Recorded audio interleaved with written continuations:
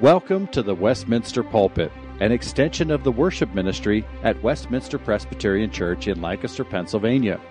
Please contact us for permission before reproducing this message in any format, and may this sermon nurture your life in a meaningful way as we proclaim our Savior. We now join Executive Pastor Dr. Tucker York. Our text tonight is Psalm 50. We're going to do just a brief three-part Psalm series for the rest of the summer before we begin a series in Colossians this fall. Now, Psalm 50 may be best known for its reference to the cattle on 1,000 hills. Psalm 50 was written by Asaph, a Levite, a worship leader appointed by King David. And this psalm is a summons to covenant renewal to the proper worship of God. And in this psalm, the Lord addresses two kinds of people within the covenant community. The first being the faithful, those who still need correction in terms of the proper worship of God. But there's also a second group of people, the wicked, who by outward appearance would appear to be part of the community of God's people, and yet privately have issues of rebellion and deceit against the Lord. And so, as we consider this passage, may the Lord give each of us ears to hear His word. Psalm 50. The mighty one, God, the Lord, speaks and summons the earth from the rising of the sun to its setting. Out of Zion, the perfection of beauty, God shines forth. Our God comes. He does not keep silence. Before Him is a devouring fire. Around Him a mighty tempest. He calls to the heavens above and to the earth that He may judge His people. Gather to me my faithful ones, who made a covenant with me by sacrifice. The heavens declare His righteousness, for God Himself is judge. Hear, O my people, and I will speak. O Israel, I will testify against you. I am God, your God. Not for your sacrifices do I rebuke you. Your burnt offerings are continually before me. I will not accept a bull from your house, or goats from your folds. For every beast of the field is mine, the cattle on 1,000 hills. I know all the birds of the hills, and all that moves in the field is mine. If I were hungry, I would not tell you, for the world and its fullness are mine. Do I eat the flesh of bulls or drink the blood of goats? Offer to God a sacrifice of thanksgiving, and perform your vows to the Most High, and call upon me in the day of trouble. I will deliver you, and you shall glorify me. But to the wicked, God says, what right have you to recite my statutes, or take my covenant on your lips? For you hate discipline, and you cast my words behind you. If you see a thief, you are pleased with him, and you keep company with adulterers. You give your mouth free rein for evil, and your tongue frames deceit. You sit and speak against your brother, and slander your own mother's son. These things you have done, and I have been silent, and thought that I was one like yourself. But now I rebuke you, and lay the charge before you. Mark this then, you who forget God, lest I tear you apart and there be none to deliver. The one who offers thanksgiving as his sacrifice glorifies me. To one who orders his way rightly, I will show the salvation of God. This is God's word. Father, this evening we would ask that the words of my mouth and the meditations of each of our hearts might be pleasing and acceptable in your sight, O Lord, our rock and our Redeemer. Amen. If you get pulled over for speeding, you likely will be summoned to see a judge, lest you agree to pay a fine without challenging the ruling. Most people dread a court summons and will do almost anything to avoid having to appear before a judge or have one's case decided by a jury. I once served on a jury in Houston when I was 19 years old, just after my first year of college, home on summer break, and our jury happened to find the defendant guilty of transporting over $1 million worth of cocaine. And that was a season when I had not a few speeding tickets and somehow managed to avoid the courts during that time. Psalm 50 is a court summons to the mighty one, the God who is the Lord. He summons his people, and followed by two speeches as the divine judge would call his people to worship God, the righteous judge, to worship him with a right heart, and to worship him with repentance. The speeches of the Lord address the covenant community, and offers a summons that is universal, cast to the entire earth from the rising of the sun to its setting. All the peoples on the earth will be judged, and so we're ordered to hear the judgments of the Lord. But sadly, many, if not most people, turn a deaf ear to the summons of God that is evident in all of creation, in the echoes of God's law, which is written on the heart that Paul writes of in Romans chapter 1. Even the earth and all non-human creatures are called as God's witnesses to observe and to testify to the unrighteous actions of God's own people. And God here speaks as though his tribunal is at Zion, the Temple Mount in Jerusalem, which at that time was merely a tabernacle, but here called the perfection of beauty, the city that God loves, the place the Lord chose to dwell, for his Shekinah glory to appear behind the curtain, that only the priests were privileged to witness, and only under certain conditions.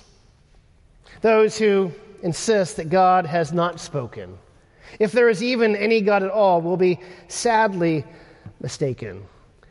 God is there, and he is not silent. God has spoken and has not stuttered or mumbled.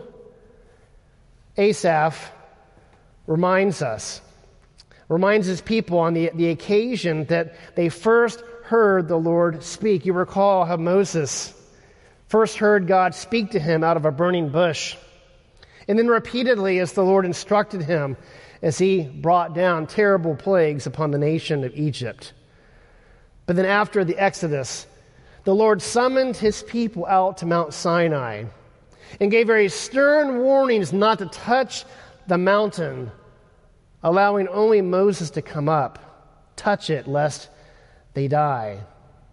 And in terrifying fashion, God spoke before his people with a dazzling display of his glory and power, with evidence of fire and smoke and lightning and gale force winds. Now, the tabernacle may have been calm on the day that Asaph wrote this psalm, but here in this psalm he recalls the testimony of his ancestors who shook with fear at God, who is a consuming fire, his power, his might expressed in a glorious tempest. Many years later, the author of Hebrews would reflect upon this same scene, offer a similar exhortation.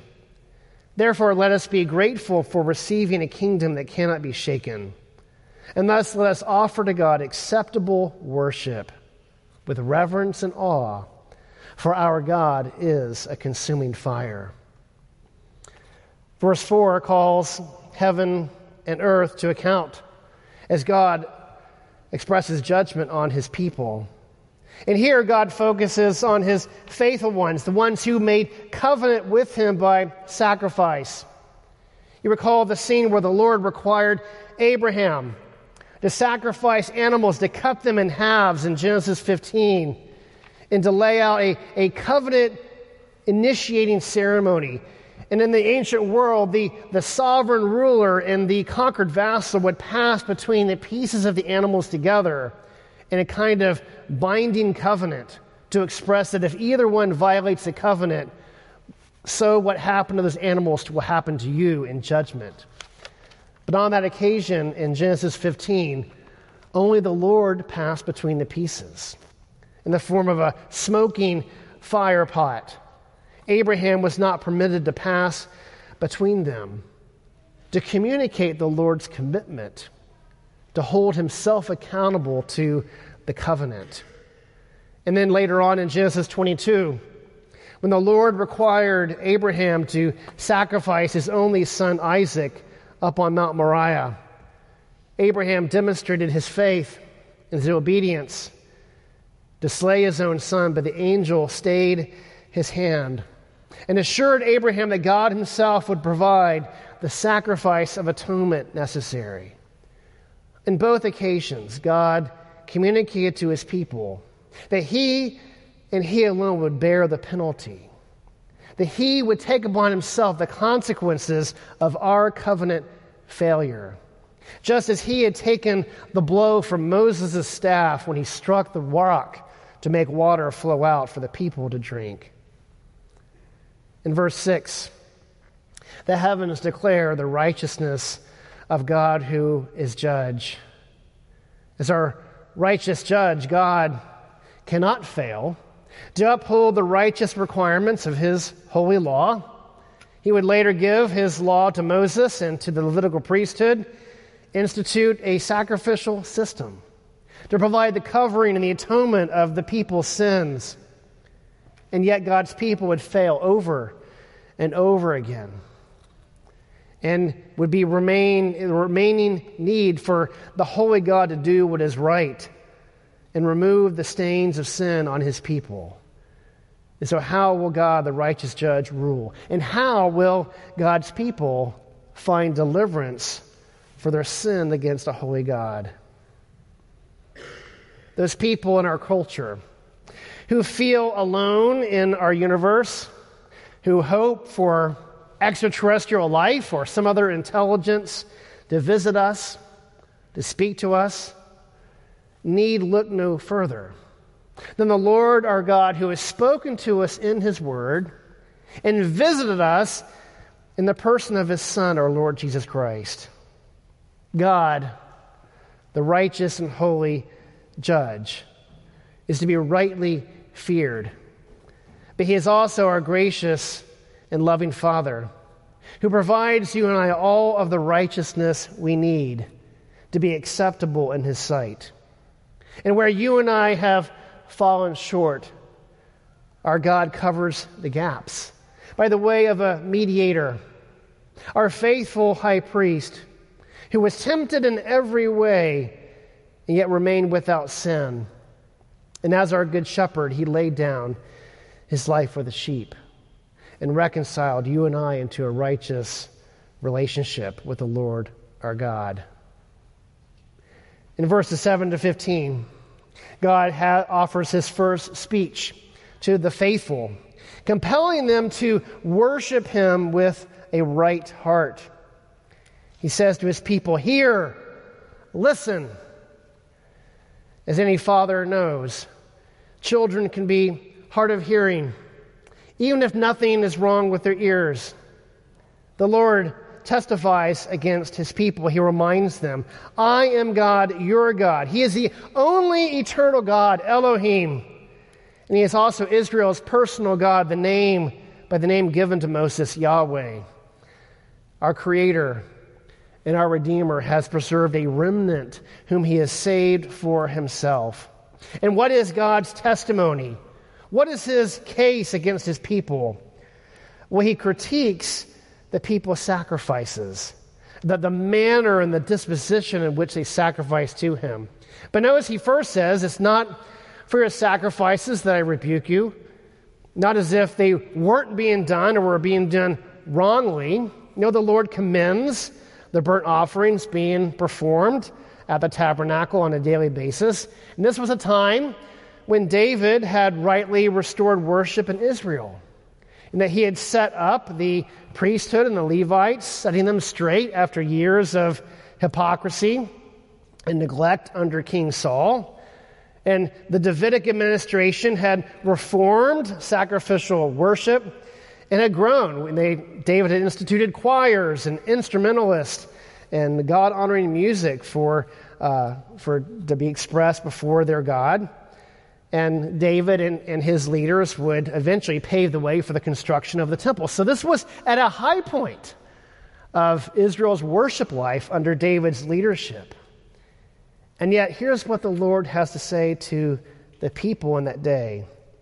I will not accept a bull from your house or goats from your folds. He clarifies, for every beast of the field is mine, the cattle on 1,000 hills. I know all the birds of the hills, and all that moves in the field is mine.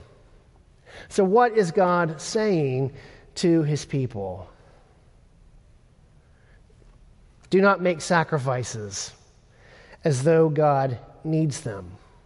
God is not made the debtor by his people's sacrifices.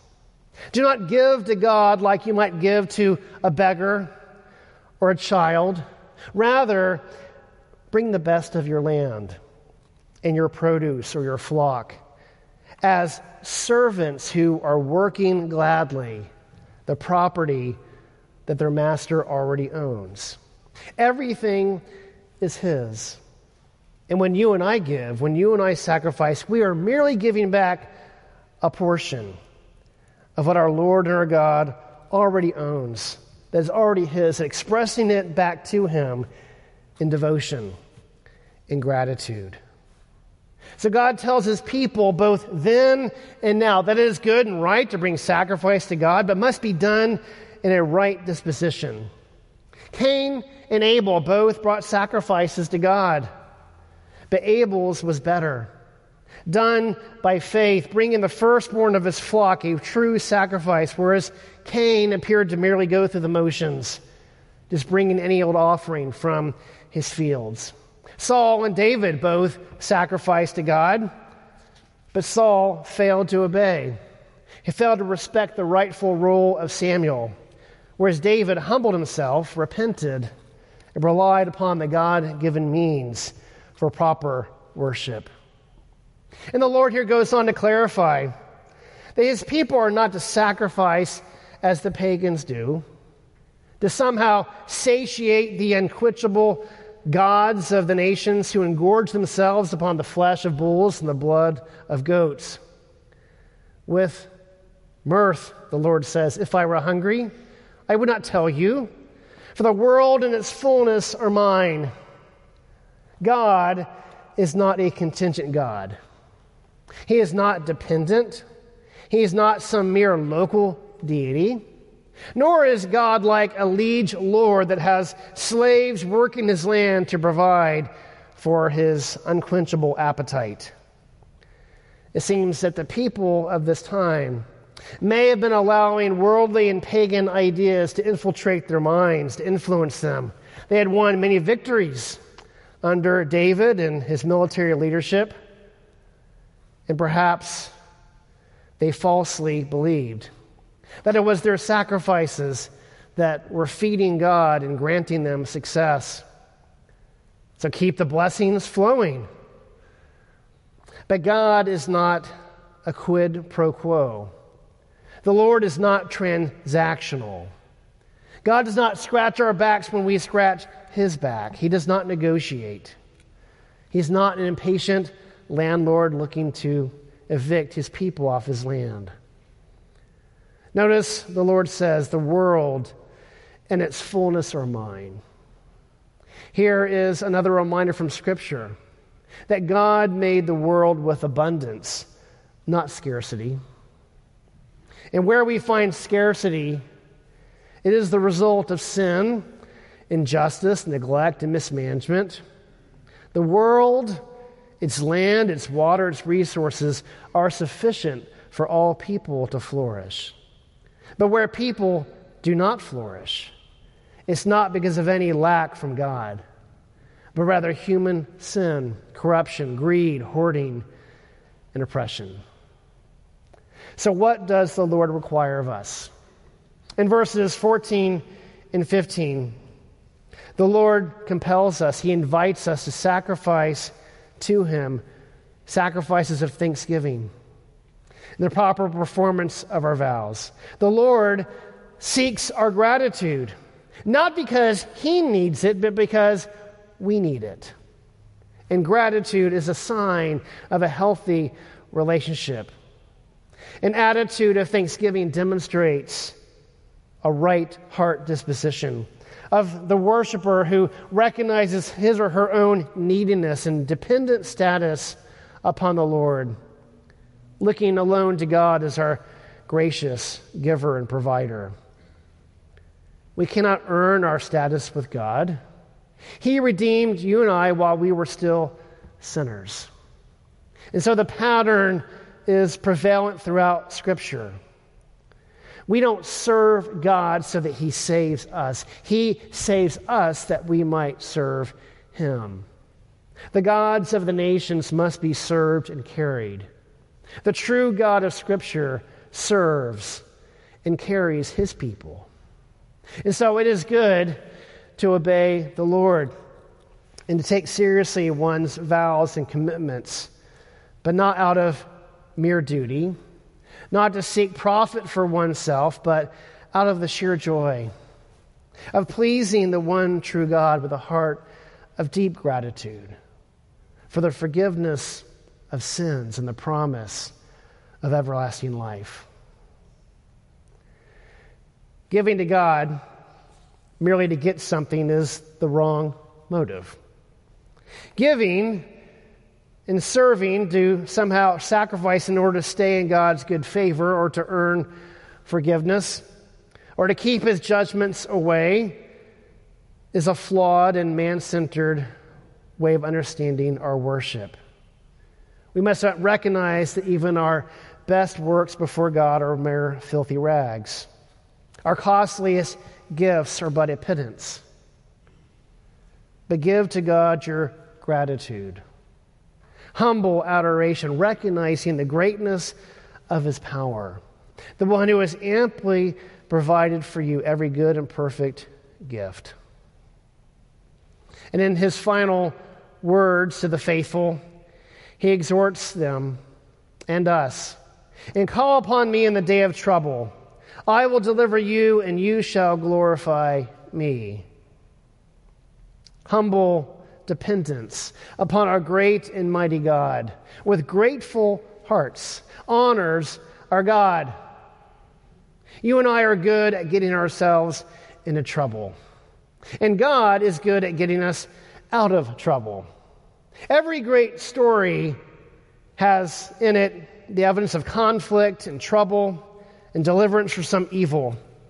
The fireman who saves a child from a burning building doesn't seek payment from the child's family. He does it for the joy and the glory of using his abilities and his training to preserve life and to restore human happiness. In the current film, Sound of Freedom, based upon the true story of Homeland Security Officer Tim Ballard, who goes beyond his task of capturing pedophiles, but goes the extra mile to rescue children from the evils of human trafficking. And after a clever sting operation where he rescues a young boy and returns the boy to his father, the little boy turns to Tim and appeals to him to save his sister. At great risk to himself, and while partnering with foreign police officers and even a former drug cartel, Tim goes deep into the heart of dangerous Colombia, South America, on a glorious rescue mission that results in the rescue of over 100 children that were helpless to save themselves. They cannot pay him back. But in a telling moment, the rescuers hear the sound of freedom, the joy and the laughter of children who have been delivered from great evil. And they are reminded that God's children are not for sale. The Christ-like actions of these deliverers, those who had put their lives on the line to deliver the oppressed, show and demonstrate to us the heart of God, who does not seek slaves, does not seek tenants to work His fields, but as a gracious Father delights in His children, who will deeply know that they've been rescued from a terrible situation. In return, gratitude and a delight to know and to serve their living and Redeemer God. Lastly, we consider verses 16 to 23. With God's sternest warnings to the wicked, and a reminder that these are not pagan foreigners to the covenant. These are members of the visible covenant community, but a people who lack a heart for God, the nominal, the unbelieving, the rebellious, those who may have known the facts but lacked the faith, those among Israel who saw the signs and yet were skeptical, even yawned at them, those who had tasted but refused to swallow the goodness of the Lord, the reprobates, the heretics, and the apostates. These are professors, not possessors. And in verse 16, the Lord asks them, "What right have you to recite my statutes or take my covenant upon your lips? Why pretend when your hearts are 1,000,000 miles away from me?" The Lord calls out those that hate discipline, who despise his words, who practice the taking up of thieves and adulterers, affirming their misdeeds rather than rebuking them with zeal for righteousness. The wicked have mouths that rain down evil. Deceit is found under their tongues. They sin with their speech. They speak against their brothers with slander.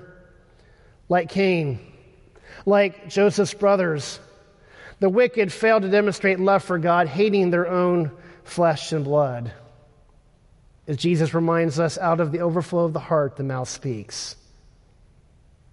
The Lord indicts the wicked in his covenant community for violating at least the 7th, 8th, and 9th commandments. And the wicked persist today. Those who are haters of the cross, who could care less about trafficking or the welfare of vulnerable youth, who turn a blind eye to capitalistic greed, performing procedures on children for profit, allowing kidnappers to cross borders and avoid justice. In verse 21, God speaks to the fact that he appears silent. When his justice seems slow to come, the wicked grow bold and brazen, assuming that there is no God, that his justice will never reach them or call them to account. And yet God assures us that his justice will come, will strike like a thief in the night. In verse 22, "Mark this then, you who forget God, lest I tear you apart and there be none to deliver." Those who forget God will be exposed, will be vulnerable and unprotected on the day of his wrath. They may forget God, but God will not forget their misdeeds of unrighteousness. People who live in denial of God, who act as though they are a law unto themselves, who assume they are accountable to no one. They who insist that there is no God are merely fooling themselves. They think that there is nothing beyond this life and no judgment to come. They indeed will be sorely mistaken. For all eternity, when confronted by a holy God for unbelief and punished for sinning against infinite righteousness. But notice that this warning to the wicked is an opportunity for redemption and deliverance. The final verse of our psalm offers hope, where the Lord says, "The one who offers thanksgiving as his sacrifice glorifies me. To one who orders his way rightly, I will show the salvation of God." So what is the Lord looking for? Repentance. Repentance in thanksgiving and gratitude. Demonstrating gratitude to God is what glorifies him, and ordering one's ways rightly in response to the grace that he has shown you. So this final word opens the door even for the wicked, to whom God will show his ways of salvation to the one who repents, who turns away from wickedness to follow in his ways. Psalm 50 Chimes, a familiar theme we find in Scripture and is evident in Jesus' most famous parable, the prodigal son. When you read the prodigal son, what is immediately evident is the gracious kindness and loving kindness of the father towards his younger son, the prodigal, who has dishonored him, who has thrown out wasted all of his inheritance in foolish and reckless living, and then has the audacity to return to his father to merely become one of his hired hands. But of course, the father won't have it. He doesn't want a slave. He wants his son who was dead, who is now alive, and slaughters the fattened calf and invites the whole town to come and celebrate. And so the real appeal of Luke 15 is to the older brother, to compel him to come and join the party. As you remember the parable, the older brother is incensed at his little brother for squandering the inheritance, furious at his father for showing such mercy and kindness towards his disgraceful son. The older brother is like Jonah in this attitude towards the Ninevites, upon whom God chose to show mercy. This older brother is entitled, ungrateful, even blinded by his own damnable good works, failing to see the beauty of his father's grace. In truth, the older brother is no better than the younger brother. Just as the Jews, Jesus' target in this parable, were no better than the Gentiles, both needing the salvation of God. And so, like the wicked, God makes an appeal. People might change, have a change of heart, and show gratitude, desire relationship with God and change their ways, away from self-righteousness, smugness, turning a blind eye to evil, to one that demonstrates humility, joy, zealous for good works and service to God's name, to gladly make known and share the abundance of His amazing grace with other needy beggars who are lost and helpless apart from the God who saves. Let us pray. Our gracious God and Father, we thank you for speaking to us in your word. We thank you for this stirring set of speeches to the righteous and to the wicked, calling each of us to repentance, to self-examination. And I pray that you would give us eyes to see and ears to hear, and grace to grow in joyful gratitude for you, our only Redeemer, our Savior and our friend. We pray this in Jesus' name. Amen. The Westminster Pulpit is courtesy of Westminster Presbyterian Church in Lancaster, Pennsylvania. You are welcome to worship with us on Sunday mornings at 8 or 11 a.m. To learn more or have questions about the gift of salvation through Christ Jesus our Savior, contact us at westpca.com. Thank you, and may Christ be glorified through this ministry, the Westminster Pulpit.